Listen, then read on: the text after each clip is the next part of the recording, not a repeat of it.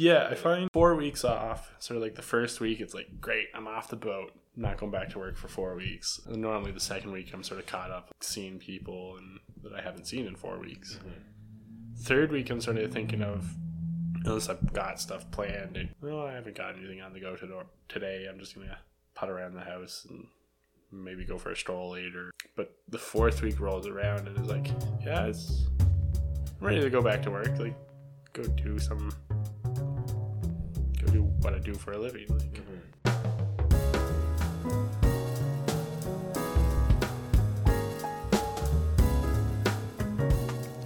Today's guest, Liam MacLean, is an oiler currently working for the Canadian Coastguard, one of my 3 younger brothers and one of my current roommates.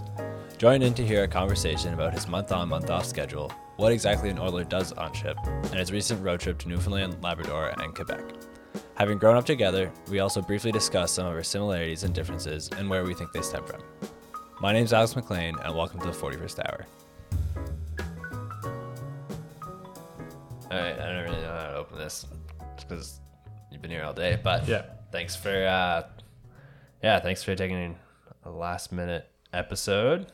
I'm here with Liam MacLean of relation. Yeah. So Liam's one of my 3 younger brothers, also a roommate, and I was stretched out for an episode, so he said he could help out.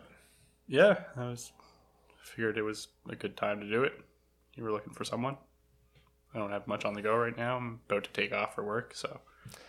Can you share what you're about to go do? Like, what does your work look like? So I work with the Canadian Coastguard as an oiler. So it would be sort of the entry position into the marine engineering world.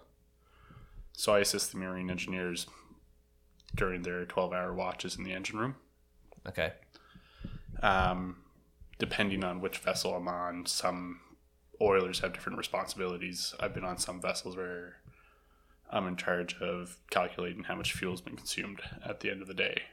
Been on some vessels where it's just do a round and look for anything abnormal and report it to the engineer. So, but I'm off to St. John's tomorrow to head to the Earl Grey in a dry dock because it's having a sewage system replaced, amongst other work. So what's a dry dock? So part of vessel maintenance, I believe it's every 2.5 years or every 5 years, the vessel needs to come completely out of the water in order to be recertified, kind of like an MVI. So Which ships is a motor vehicle inspection. Okay, well, I wasn't sure if it was a Coast Guard term. Yeah, so in order for our vessels to be insured, we have to prove they're safe to work on. Okay. Part of that maintenance is repainting the hull, could be taking out the shafts and looking at for alignment issues. There's really depends on how old the vessel is and what needs to be done for work. So can you be assigned to do any of these tasks, like repaint the hull or take out the shafts? Or? Dry dock, it's not a lot of work done by the Coast Guard personnel, really. Okay. A lot of those big jobs are done by the dockyard workers, and the Coast Guard tends to oversee. Okay. Is what I've pretty sure happens. This is my first time going into a dry dock. Okay. So would you be in a supervisory role in St. John's? Not entirely possibly in some aspects, because they might have me checking in with contractors to see are they up to date on their work. That might be the engineer's job. Mm-hmm. I'm not entirely sure how much of the crew we have currently. Okay. So we could be at 50% capacity, could be solely engine room personnel. I'm not sure till I get there, really. Yeah. Or I might be on night watch, and that's just sort of a lot of cleaning up and organizing tools after the day's been done and monitoring to make sure nothing's caught fire. Does that happen frequently? Thankfully, no. Because unlike most jobs, you can leave the building that's on fire. You can't really do that on board ship. So. I see what you mean.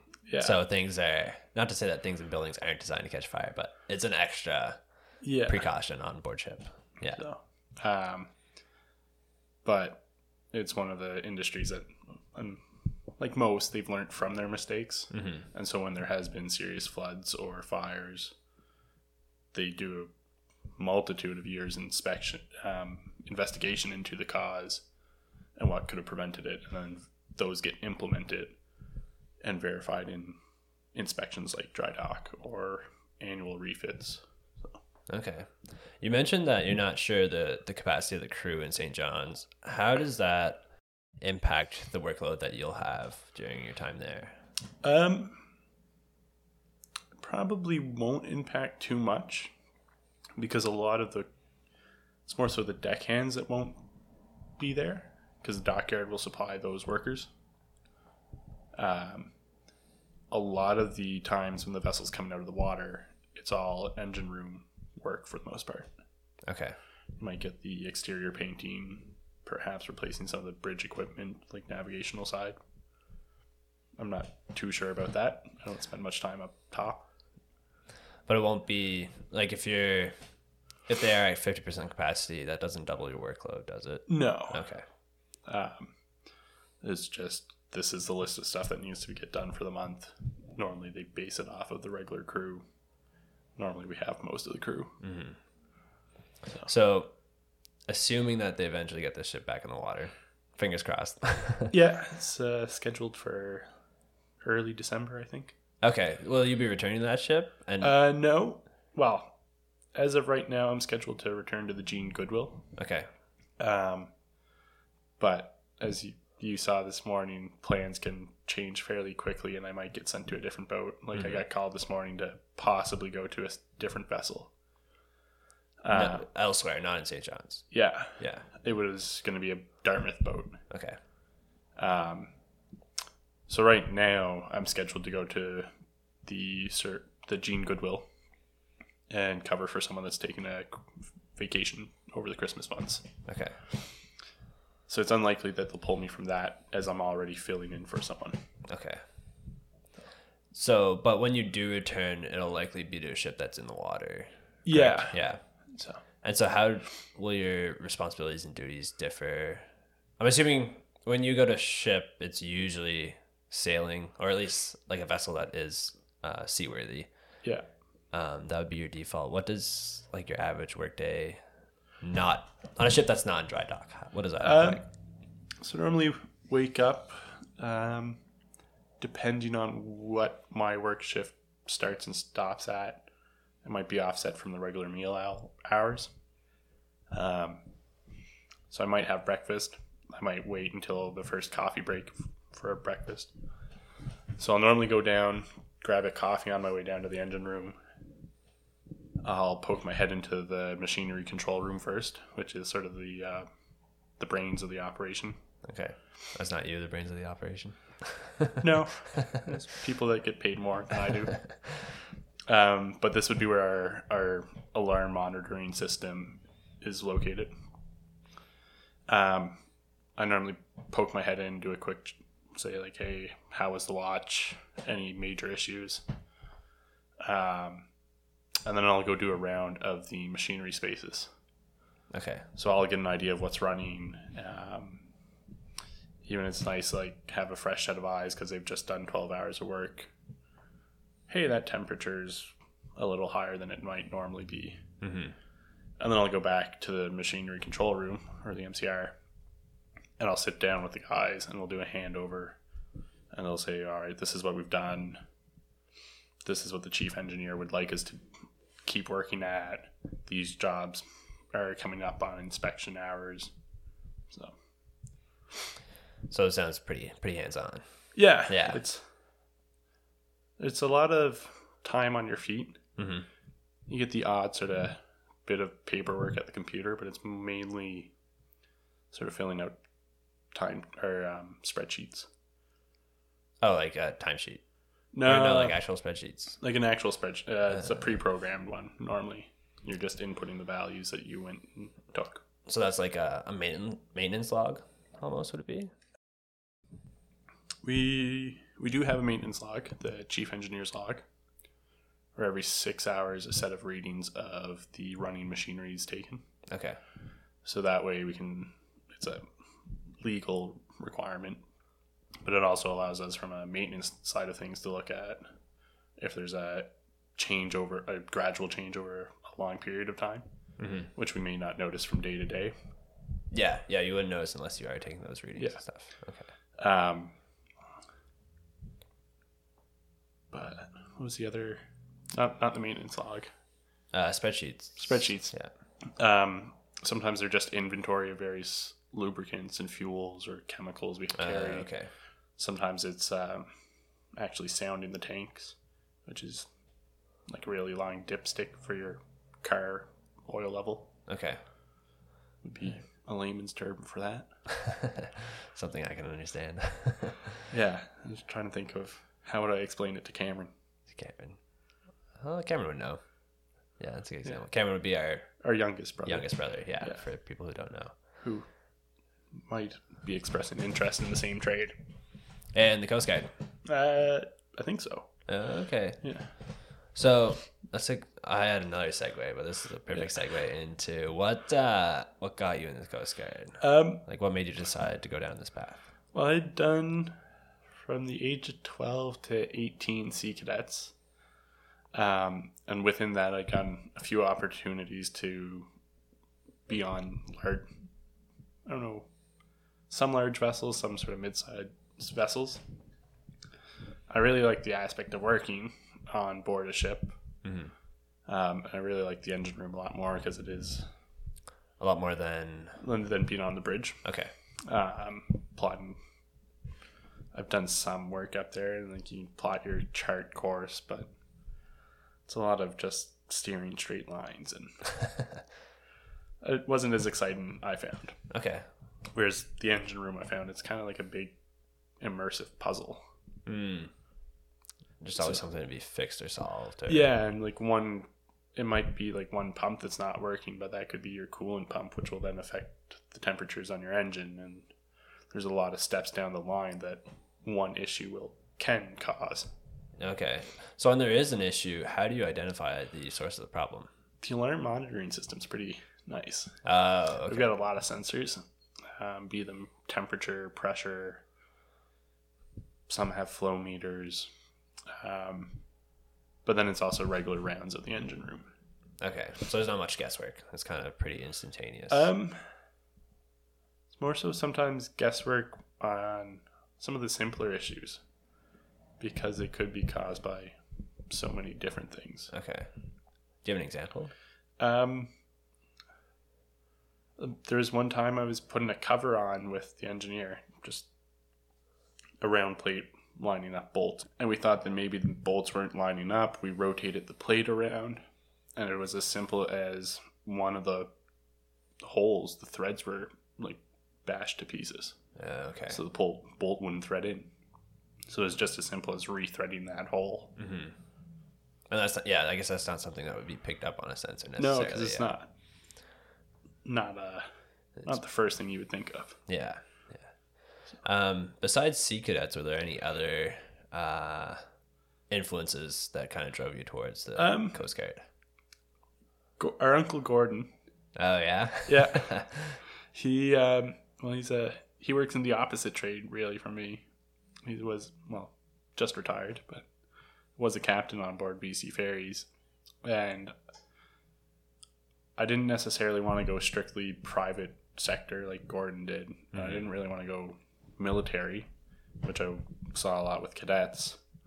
Yeah, Coast Guard seemed like a pretty good even split. You're a public servant, no one's shooting at you, but you still get. Mom loves this or this decision. But there is a little more structure to, like, similar to the military from what I was familiar with.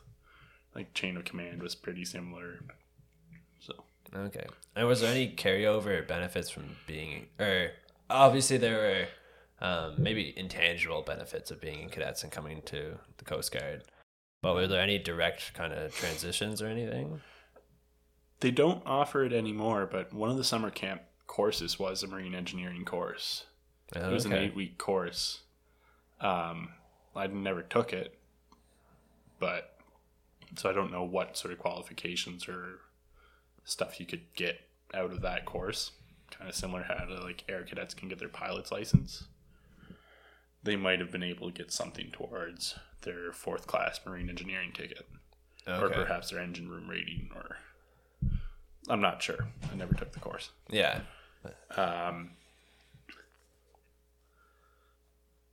No, it was mainly the experience on board vessels that sort of led from cadets to Coast Guard, though.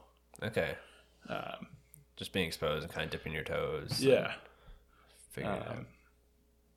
Because I never really thought Coast Guard, and until I was there, I didn't realize it wasn't military.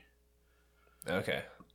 Did you have other options in mind? I had a couple of years ago. I had applied to NSCC for the same program, and there's actually a few of us that were at the Coast Guard College that had all been accepted to that program, but then went to the Coast Guard College. Okay, there's a common theme between you guys then, because it's not every school that offers the programs.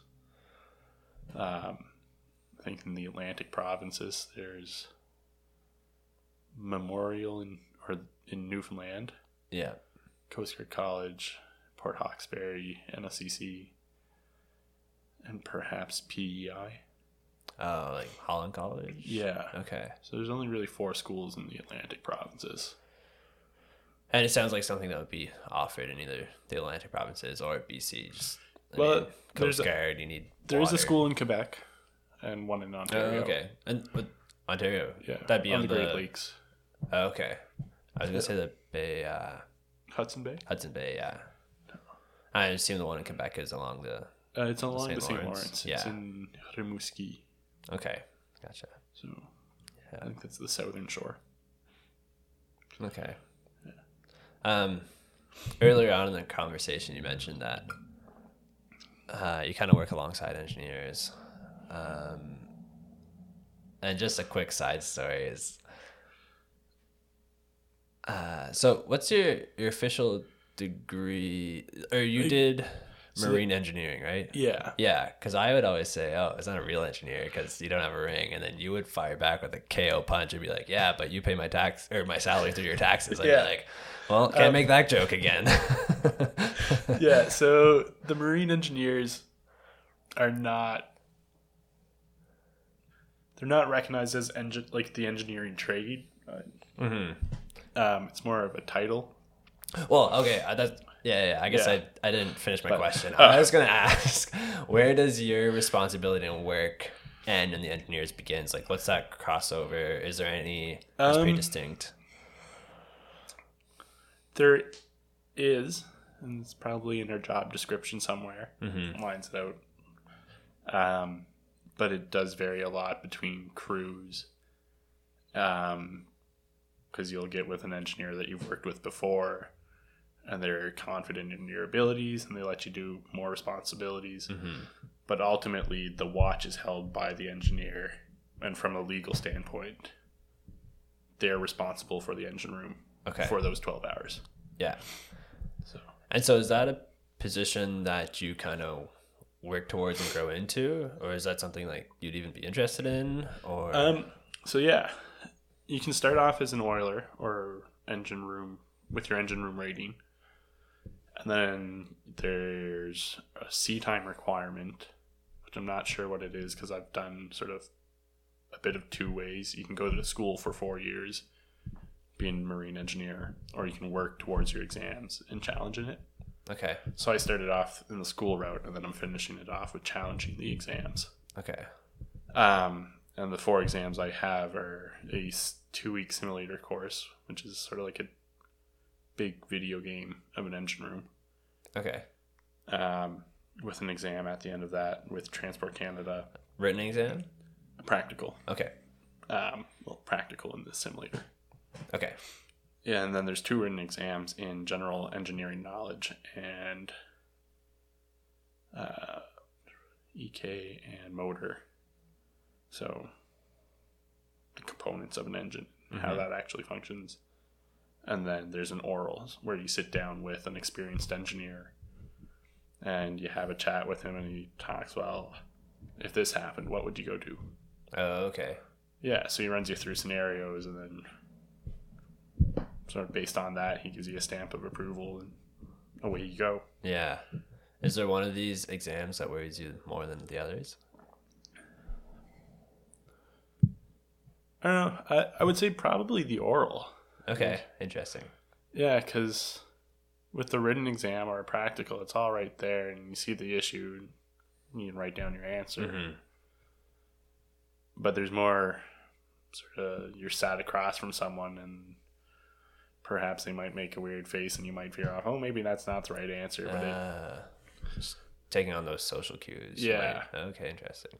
So yeah, I would have said oral as well. I don't know if that's what I would be more worried about, or if that's me knowing you. My writing tests are also multiple choice. So there's no variable. That's of totally like, different then. Yeah, so there's no variable of them like, well, he could have included this much more to that question. So, well, did he write A or not? Yeah. So. Okay. But even, I know personally, I'm more of a visual learner. What style learning would you say you are? Say Just more so, yeah, like visual and hands-on. Yeah. Like to do the job a couple times with like the instructions, but normally once I've done it 2 or 3 times, pretty confident that I can do it again. Yeah. Where do you think that stems from? I'm not sure. I mean, if I were to take a guess, I would say growing up on the farm. Yeah, that's what I was kind of getting at, like, but I didn't want to influence your decision. We were pretty young when we started. Not manual labor, but Mom drove us in the ground when we were 5. Yeah. Just kidding. I don't know how young we were when we started like shoveling manure. Like, pretty young, but I mean, it was an easy way to make money. And it was, but I mean, you look at some of those bags are fairly heavy for, I don't know, what, 8-7-year-old to be lugging around. I don't know if I was lugging them around at 7, but yeah, I'm not sure. If they were, they're probably half full. Yeah, people weren't getting their money's worth. Or Granny going back after to fill them later. Yeah. There's a fine line between like 7 and 77, somewhere that we didn't quite hit. Yeah.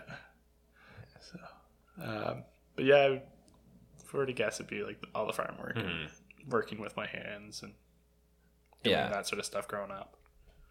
Yeah, that's interesting though, because we didn't really have much machinery. No, for the longest time, we just had a 2-wheel drive truck.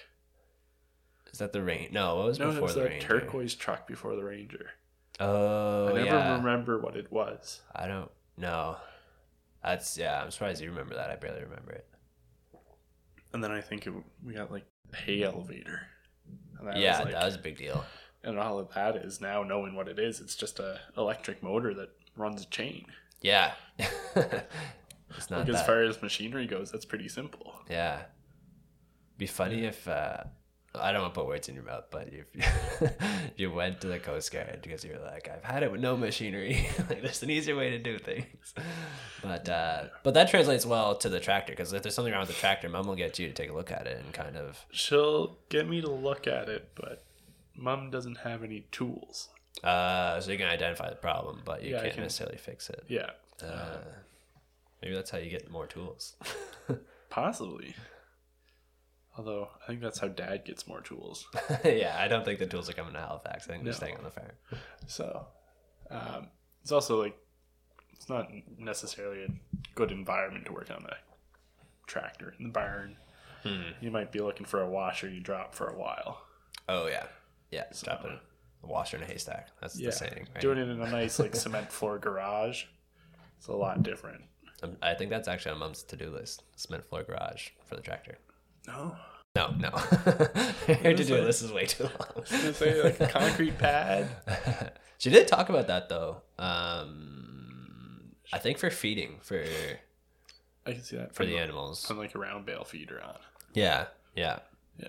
I don't know where that project went, but I'll have to talk to Mom. She might be able to do it behind the barn on that old sort of cement pad. Yeah, I definitely want to repair that first. Yeah.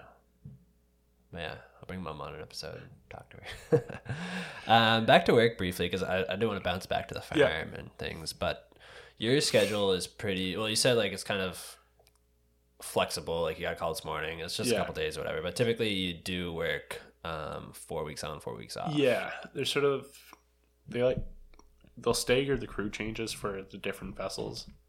So the vessel I'm going to tomorrow, crew changes on Tuesday. A different vessel will crew change on Wednesday and another on Thursday. So those vessels are all crew changing 4 weeks apart, but offset by 1 day. So sometimes I get calls.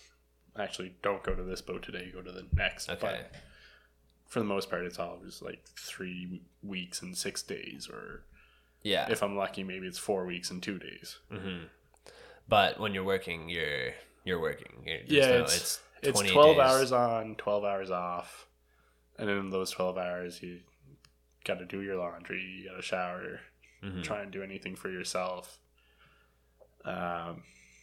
eat. Yeah. So it's pretty much, at least for myself, it's normally I go to work and get off work, go to bed. Yeah, might take care of a few sort of like laundry or send off a couple emails to the office that I didn't get the chance to do throughout the day. Yeah, just kind of chores and stuff. Yeah. How do you find that schedule, both on the working side, but on the time off side of things? So the working side, I do prefer the 12-hour shifts. Versus, so there are some vessels that do 6 hours on, 6 hours off. Oh, that sounds awful.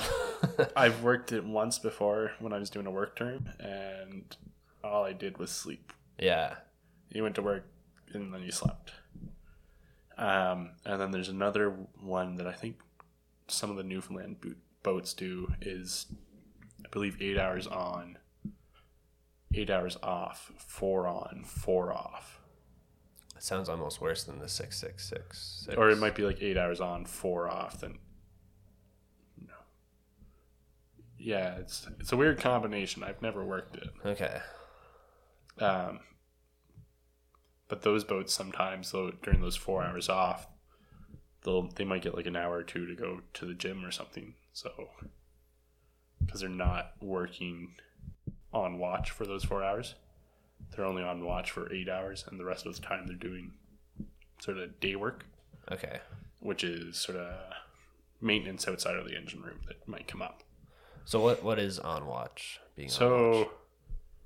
On watch, you're taking care of all the running machinery and sort of what's the propulsion system, so driving the boat, as well as the generators which are powering the boat, and your hotel services, which are sewage, potable water, air conditioning. Day work, it might be something like the towing winch is broken. Okay. So they're going to go up above decks on the aft of the ship and sort of work on that winch. So like non-essential things. Okay. So, and then the other hand, the 4 weeks off, I quite enjoy it because there's no sort of trying to fit all your activities in Saturday, Sunday. Mm-hmm. You can go when stuff isn't as busy. Like I can go do trips on a Wednesday afternoon. Yeah. And I've done that with people where like we'll go to a national park middle of the day Tuesday and it's empty. Yeah. Who do you go with? If tends to be, that's the other downside to that cycle is when I'm off, most of the other people around me aren't. Mm-hmm. They are only off on Saturday, Sunday.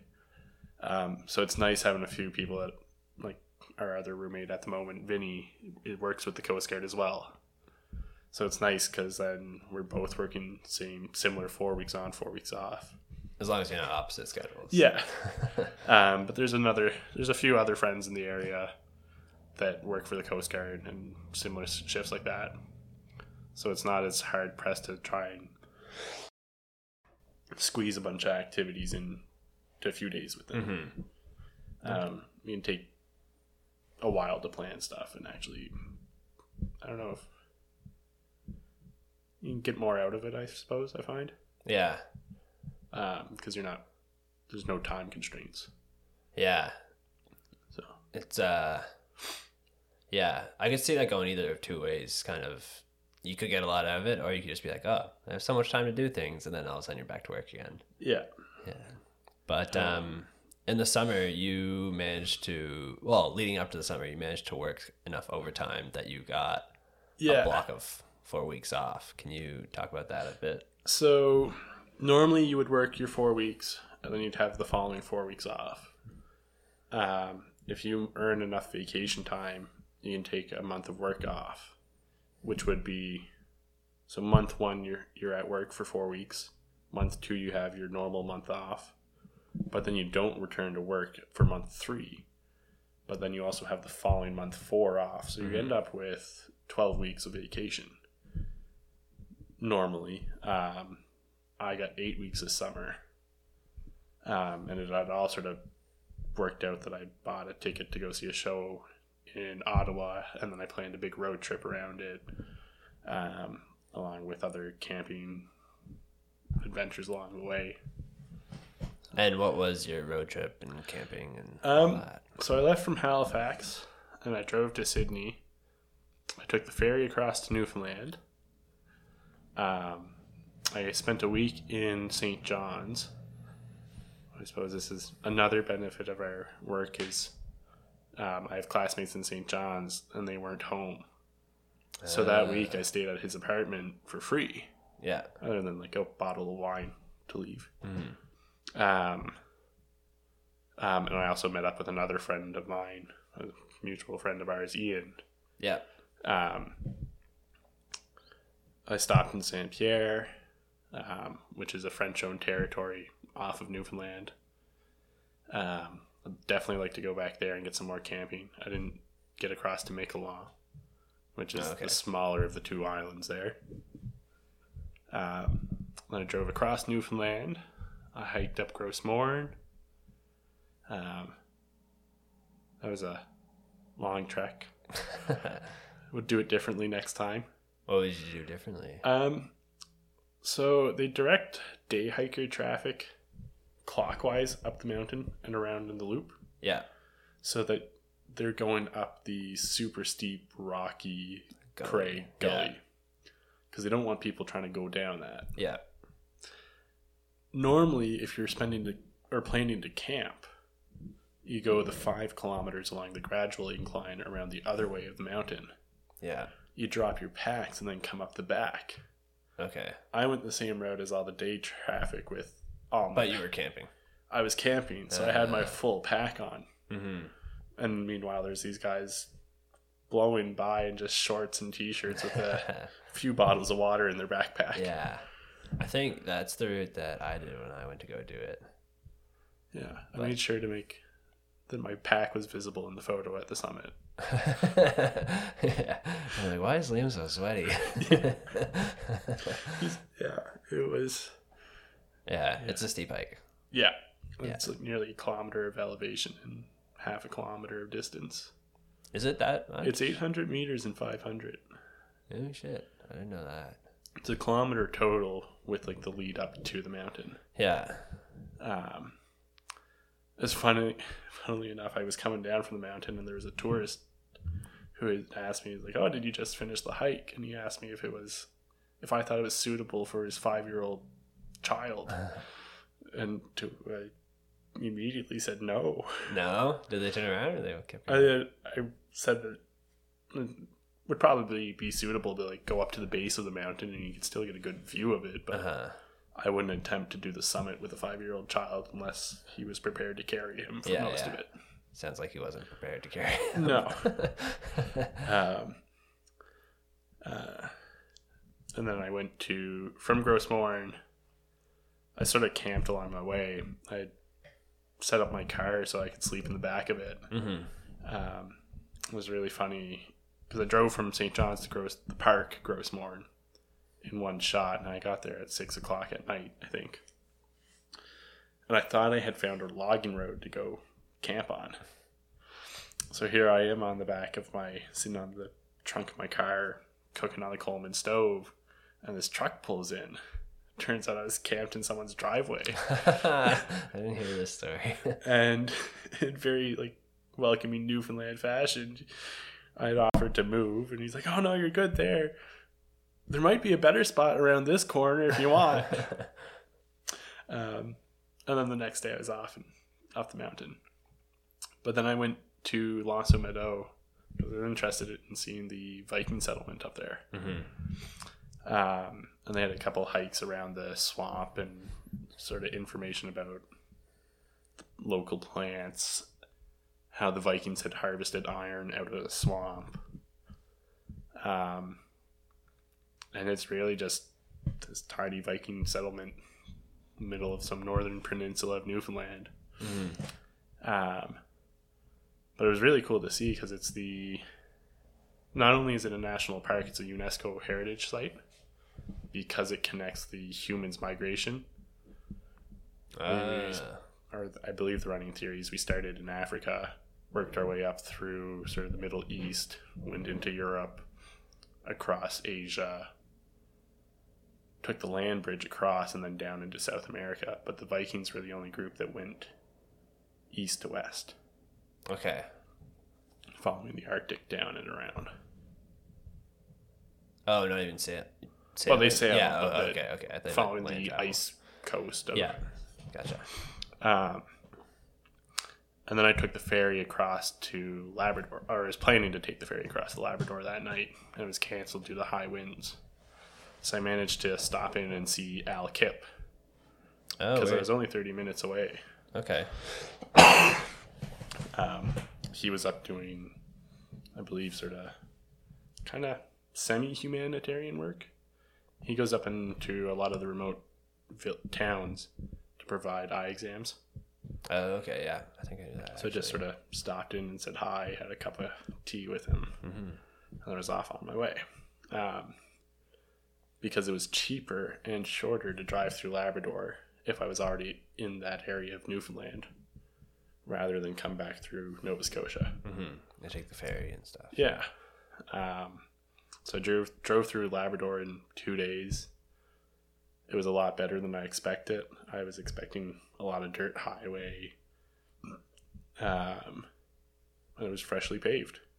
Oh, perfect. Yeah. You fly through that. And I did. I thought it was going to take 3 days, and I was meeting up with a friend in Ontario, and I sort of sent him a text. It's like, yeah, I'll be at your place tomorrow, which was, I think, 2 or 3 days ahead of schedule. Okay. So then I met up with a couple of friends in Ottawa, and the three of us drove back east. Yeah. With a few stops in sort of Quebec and a spot in New Brunswick, Bathurst. For more camping and hiking? No, we'd stopped there because it was a free spot to stay. We stayed at Lynn and JP's. Yeah, but in Quebec. No. So after I got to Ottawa, my trip switched more so from a hiking sort of camping trip to a sort of touristy big city trip. Gotcha. We did a bit of kayaking in Ontario before we started coming east, but that was sort of the extent of outdoor activities. Yeah. Okay. I thought it was more of a camping hiking trip because that is your main outdoor recreational activities. It's a lot of sort of hiking and camping. I do like the aspect of being able to like go to a 4-hour trek and then stay at a spot for 2 days, and it's just you get in there, take care of yourself or the group you're with, and away you go after that. Something happens, it's on you guys to figure it out. What is it about like camping and hiking and those kinds of things that gets you outside? Normally it's a lot of the time it's the people I'm going with too. Tend to go hiking with a lot of the same guys, and it's nice to catch up, and it's more so focused on us because there's no distraction of technology, and you end up, I find, connecting more with them because there's less distractions. Yeah. And it's the sort of the autonomy of it, which is one of the things I liked about the road trip. Mom kept trying to convince me to have Dad come along with me, and I was like, well, if Dad comes along with me, then I can't sleep in the back of the car. Yeah, I mean, I'm surprised you fit in there, let alone. It's a It's a cramped sort of system, but it works. Yeah, I can imagine you and Dad. Yeah. Both 6'3" and yeah. Liam drives a Mazda 3, I think, for anybody listening, so not the biggest vehicle. No. Bigger than my last, though. Tiny Kia Rio. Do you find there are any similarities between the hiking and camping and your job as an oiler with the Coast Guard? Not so much the oiler itself, but the seafaring. Because on a vessel, there is a lot of autonomy. It's a pretty well-respected tradition that if something goes wrong, anyone in the area will respond. Mm-hmm. But you very well could be in the situation that you're the only, like, it's up to you to survive or just not sink the ship, put out the fire. So it's a lot of responsibility on expecting your shipmates to know their duties in various emergencies. Okay. Which is not normally as extreme in camping, but no, but it's like, all right, this person, his job is to carry the first aid kit, make sure it's got accessible, and like, all right, you've got the bear spray. Mm-hmm. So and so's got the food. When you go camping, like I know the guys you go camping with, most of them are in the Coast Guard. Yeah. Do you guys assign kind of like roles? Like one person's the cook, like I don't think we've ever actually assigned it. I tend to cook a lot for them. That's out of enjoyment, though. Cause you really I quite like cooking. And I quite like finding creative ways of trying to not compromise on camping cooking. So you can still have like... total opposite. Which I want to talk about later. Yeah, I'm all about the quick and fast, easy cleanup. Yeah. Yeah, like I made dehydrated pasta sauce, like... because then you'd still have like spaghetti and meatballs if you want it. But you've hiked in like a cast iron pot before, haven't you? Yeah, and didn't use it. You didn't use it? You're a maniac. It wasn't a big one, but I mean, they're not light either, though. No, they weren't. I was sort of adamant that actually I think we might have used it because I was pretty adamant that like, no, I carried it in. But yeah, I've definitely sort of cut down on some of the items that, yeah, I probably won't use that. Mm-hmm. Our buddy Curtis does tend to end up being, I don't know, more so the first aid guy, but he's more so, it's a little more, not necessarily cautious, but might be a little more prepped in that area than some of us. Put more thought into that aspect. Yeah. Other than that, it's more so just divvy up the weight. Yeah. Split up the tent stuff. Yeah. I was doing so well. Back a little bit to the work. Like being off for four weeks at a time obviously helps with this camping and hiking because like you said earlier, you're not restricted to Saturday, Sunday. So one thing I do is I kind of pick out my long weekends and then decide I'm gonna take Friday off as well, and then I have four days. Yeah. People in the office like to do that too. Yeah, I'm sure they do. I think everybody with a desk job kind of tends to do that. But then we can't get a hold of them. No. Well, then you basically have Friday off too, right? No. But how... Oh, what was the question? I had such a good segue. Do you think that, at least from your perspective and for your current lifestyle, that what do you think about your current work-life balance? Definitely figuring out more stuff on like the life side of things. Definitely sort of like see how people talk about like retirees coming back and working. Like it's a lot of time to fill with activities, but then the downside is the wallet might not necessarily reflect that. Yeah. Like I have 4 weeks that I could be doing a lot of stuff, but the Coast Guard doesn't pay that well. Yeah. So it is sort of a struggle to find activities that I can do, and like sort of another like the commitment of like signing up for activities but only being there half the time. Yeah. So it'd be tough to get like monthly memberships and stuff. Yeah, tough, so it's like hard to justify. Sort of been toying with that, and it's like, well, I can't commit to full, like, say if I went and played basketball, I can't be there every week. Yeah, which would be tough to so and especially if like they're trying to have an X amount on their team, you're missing practices all the time, which is sort of one example, but slowly sort of putting a list of stuff together that I could sort of pick my way at and try this activity and that, just to do stuff on my spare time. Yeah. What's at the top of that list? One I've been thinking about a long time has been like walking dogs at the SPCA. Oh, okay. Because I quite enjoy interacting with dogs, but my work schedule doesn't necessarily permit to own a dog. So it's sort of like go get my dog fix and then leave them. Work and yeah. It's kind of like I was gonna say being an uncle, but then I was like, I'm not having kids anytime soon. I don't think any of us are. Yeah, Stuart's probably the closest. But where you can kind of like go see the kid and be like, well, not my problem. See you later. Yeah, like you can be the grandparent that gets them all hyped up on desserts and sugar and then send them home with their parents. Yeah. No, I never thought about dog walking at the SPCA, but I don't know sort of if that's something that's they need people to walk dogs, but put something on your radar. Yeah, sort of.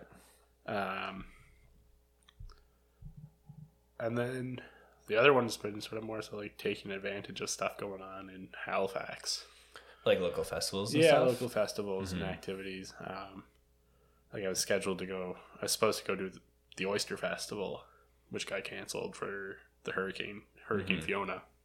It was just sort of fun stuff like that. It was like they had the amateur oyster shucking contest. And I'm like, I was excited to go watch you. I have no idea what to expect. Neither did I really. It's like 2 dozen oysters in 2 minutes. I think I can do that. So that's pretty quick. 6 seconds an oyster, I think. Maybe it was a dozen in 2 minutes. Maybe it was one every 10 seconds, I think. That makes more sense. Yeah. But that also is... I find a lot of those activities are more so posted on social media, which I'm pretty absent from, I would say. I don't really spend much time on it. Yeah. I have most of them, but rarely use them. So I sort of have to go looking for the activities more so than they're sort of it'd be being advertised to me. Yeah. One thing you just mentioned was that the current work-life balance doesn't really lend towards owning a dog. Is there the option in the Coast Guard to go towards a more, like you've talked about the office? Yeah. Is that something you think you would pursue in the future? Or I don't know if I would want necessarily an office job, but I sort of view an office job as sitting at a desk in a cubicle from 9 to 5. But there are certain positions that, I mean, you could teach at the Coast Guard College. I could teach elsewhere later on. Because all post-secondary institutes don't require a teaching degree. You just need to be qualified in the field. Okay. So, like, you could go teach mechanical engineering. At community college. Or DAL. Universities. Yeah, I guess I could, but I'm sure there are other candidates with masters and PhDs who would be better suited or have more academia experience. Yeah. But more academia doesn't necessarily lend to a better teacher. Yeah. If you can't relay the info to your students, there's no benefit in you knowing all the info. Yeah. But there's also positions like vessel manager, who he sort of looks at after one ship. And he goes, all right, this is the 5-year plan for this vessel. This is the 10-year plan. This is what needs to be done by this year. And that's a lot more so in the office. But they do get to come down to the vessels and look at it. Oh, okay. All right, this is 5 years in. Oh, that's sort of on par with what we would have expect for like wear and tear after 5 years. And then plan the maintenance for the vessel, their maintenance manager. So there's the option to you can branch off to the shore side. Do something a little more, I guess, standard or. Well, it's more so staying in my trade. I suppose as a public servant, I could technically put in for a transfer to go work at the post office. That'd be a good retirement plan. Yeah, Vinny has always joked about because our pension works off of your best 5 years. So you get your full 70% of making your best 5 years, and then you could spend the next 20 working at the post office, and get 70% of what you made 20 years ago once you retire. So there are other routes outside of the trade that I could work for, but right now I'm not thinking of leaving the marine industry. Yeah, you're content with the schedule and stuff. Yeah. It's pretty early on still. Yeah, you're only 24. Yeah, 25 this Christmas. Yeah. What's one thing that you think would improve your work-life balance, or have you got it all figured out? I don't have it all figured out for sure.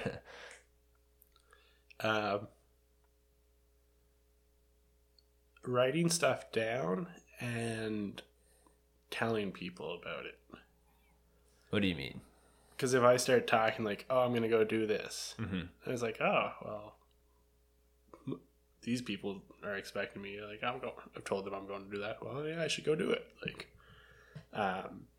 but I find if I don't necessarily write it down, then it sort of gets put on the back burner and I forget about it. Yeah, I'm the same way.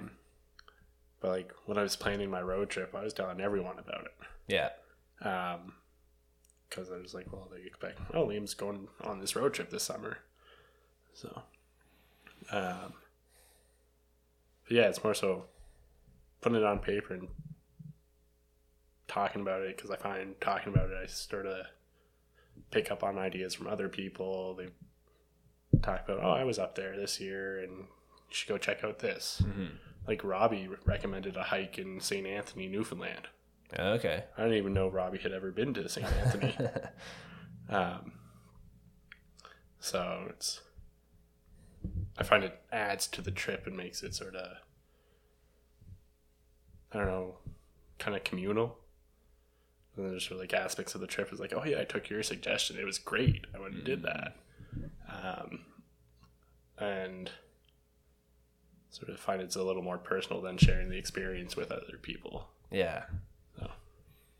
And writing things down sounded like it was more on the time off side of things. Would that help on while you're working too, or how would it help? I don't know about work. Not so much at work, because it's a pretty set routine of like, I've been on most of the Dartmouth ships now, so I know it's like, all right, I get up in the morning, I'm going to go do this, and then we're going to spend some hours working on this job, and then I'm going to go do that because I haven't looked at that in a couple hours. Should go check on it. So it's a lot more scheduled and routine.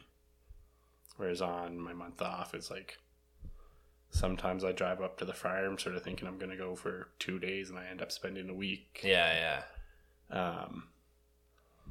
So it's sort of more on my life side of things. Have it written down somewhere where I see it every day. It'll help. Yeah.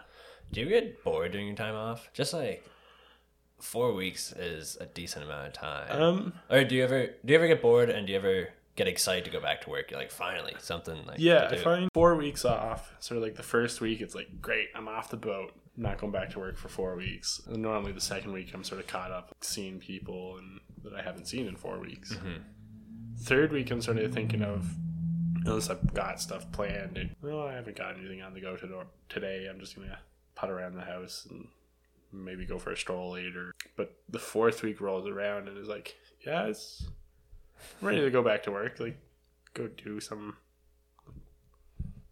what I do for a living. Like, but I find when I take the 8 weeks or 12 weeks off, then you get so wrapped up because you've normally planned a fairly substantial trip. And week 8 rolls around and week 12, and it's like, oh, I gotta go back to work. I haven't worked in 2 or 3 months. It doesn't happen as often, but Curtis he's going back to work after 5 months off. Oh my god! So he hasn't been at work for 5 months, and it's like, I actually gotta go do stuff now. Like, yeah, does he remember which way to tighten a bolt? Hopefully it's not counter threaded. Lefty loosey, Curtis, if you're listening. Yeah. Seemed like Vinny coming back he just transferred to Nova Scotia. Mm-hmm. He just had 5 months off. And after having that much time, I find it can be a little more depressing going back to work. But you're also living, or at least on the trip, I don't want to say an unrealistic lifestyle, but more of like a fantasy lifestyle, because you are away traveling versus you're staying 4 weeks off when you're actually here in the city doing your day-to-day life and stuff. Yeah. Yeah, on my time off, it is like not everyone gets to do that with their time off because they don't necessarily have that much time off. Yeah. I bet you have a question. I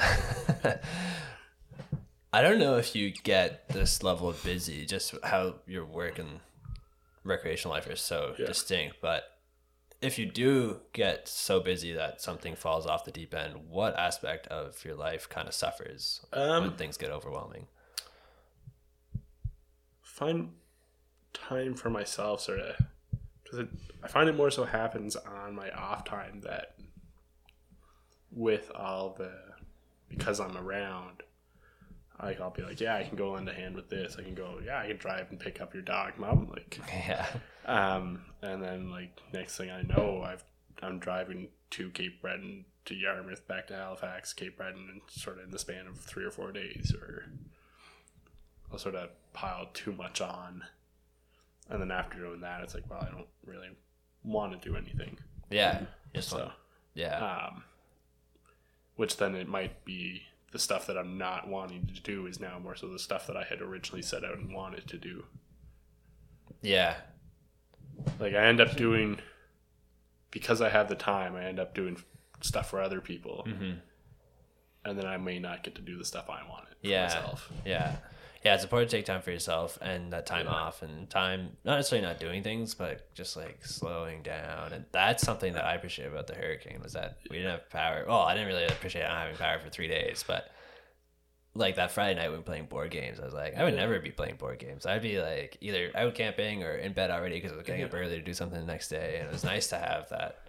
Just sort of just sit and relax. Yeah, being forced to not be able to do anything. Yeah, it was a nice break.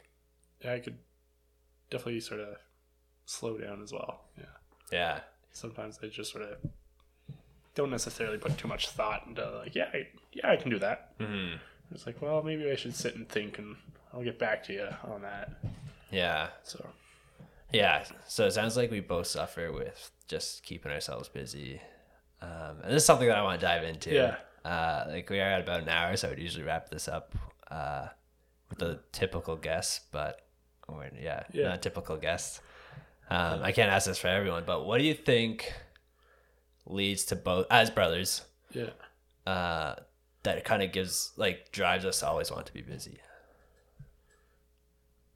I don't know.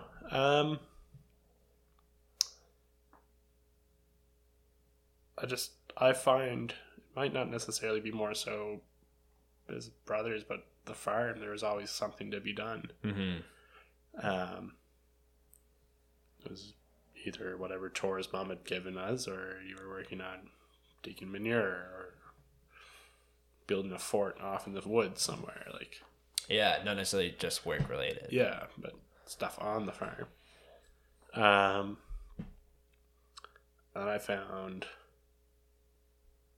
just sort of being like, you were involved in sports and stuff in school, so I was like, well, I guess that's what you do. So I got involved in sports and extracurricular activities, and it was sort of, I was busy. Like, well, I guess, yeah, this is fun. Keep doing this sort of stuff. Just been busy since grade 6. Yeah. And there's been some stuff that I've dropped along the way. Like I started hunting back then, and I've sort of like recently been like, oh yeah, I could get back into that. I got the time for it. So yeah. Hey, man. Hey. You got name dropped on the podcast. Oh, cool.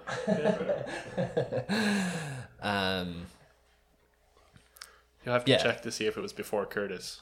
If you ask Mom, he's son number 5. Number 5. Oh, shit. Curtis was 6. So. All right. Do you ask where you stand? No. I assumed I was 1 through 4 somewhere. But yeah, I think you're right saying like growing up on the farm, there's always stuff to do, and it kind of tends to that. And I think also just the influence that like Mom's always doing stuff. Yeah, I think I definitely draw from that from Mom. Yeah, Mom's always got something on the go. Mm-hmm. Like she, I think she's a bit. Oh, I don't want to say slower, but like she did her masters. That's done, dealt with. Yeah, and like not necessarily on like the same time frame as everyone else, maybe. Like, I don't think people have a specific time frame. Like whatever works for everyone. Yeah. But like at one point she was doing her masters and then being a landlord and then also teaching full time, I think, and then the farm. Yeah, it's more than I would want to have to do at one point. Yeah. Like, but I know for me personally, I find I always have a list of things. So there's always something to like refer to or resort to. Like there's always a project that I could be working on. I find I more so have like larger trips planned than, so it may not be sort of like, oh, I'm going to go do this time off, but like, hey, we can get some camping this time off, but like 6 months time, we're all going to go do this. Yeah. So it's not sort of necessarily go towards, it's a different sort of busy, I suppose. Do you find there's times when you're more apt to be busy or like put more on your plate?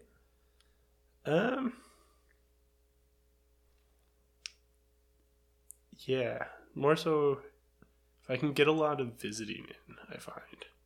Like if I get to go stop in and catch up with people, I don't mind being on the go all the time. Yeah, you like prioritize that. Yeah. Yeah. But in terms of like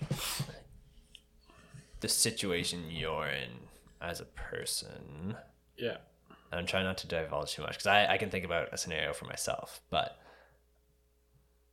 are there certain situations you find yourself in and then you tend to overload yourself in with things? You could just say no too. Yeah. I mean, I sort of already touched on it, but it's more so like spreading myself too thin and helping with other people. I find I overload that. Yeah. Like I'll be busy one day and then jump in the car, drive, and go help with something else the next day. Yeah. I sort of got to learn to say no. Yeah. Yeah. So. Yeah.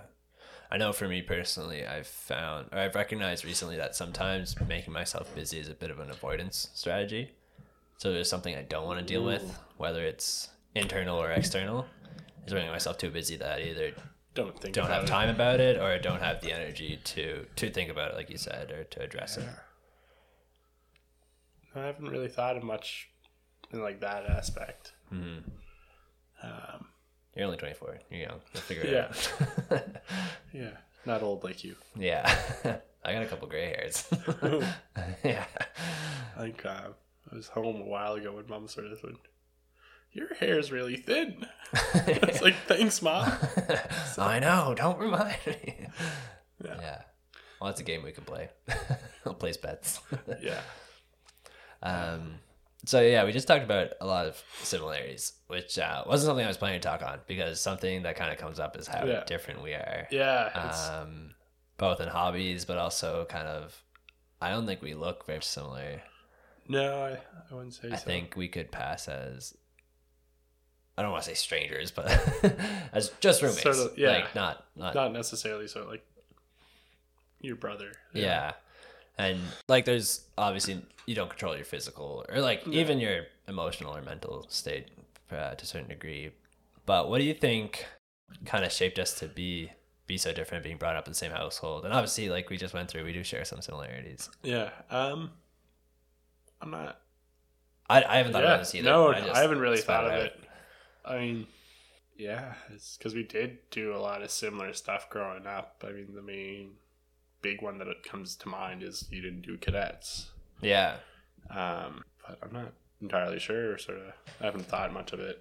Yeah, because like even just like on the farm, just playing around, it'd be often just not just the two of us, but like we would just go build a dam in the creek or the brook or whatever, or just like. I remember throwing frozen turds at each other.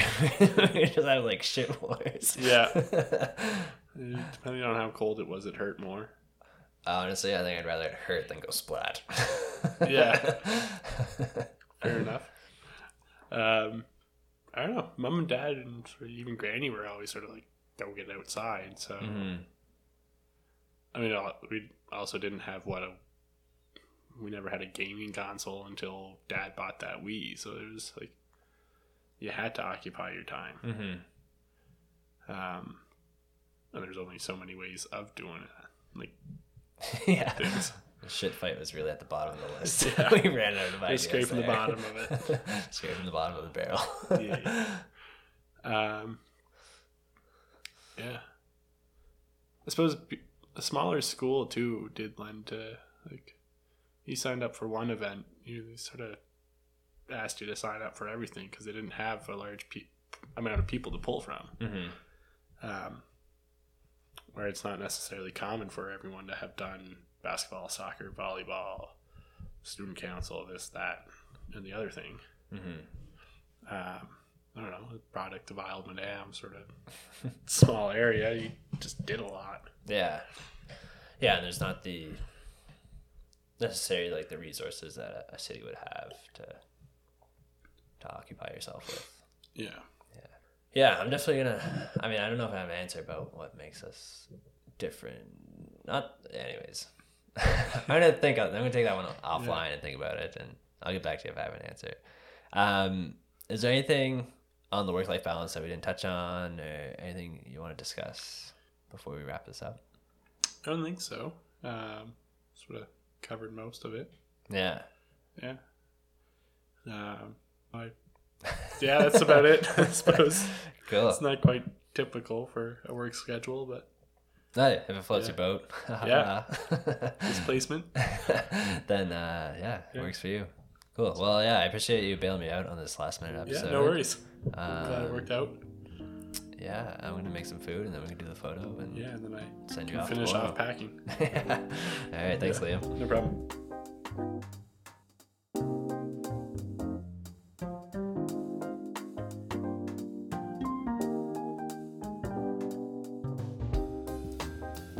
Thanks for staying tuned in to a bit of a different episode this week. I don't think I've ever spoken to Liam about his work and hobbies with intent, but that's gotten me excited to speak with some other family members. Next week's episode will feature Caroline Pitre, a marathon runner and triathlete who recently suffered a biking accident this past summer.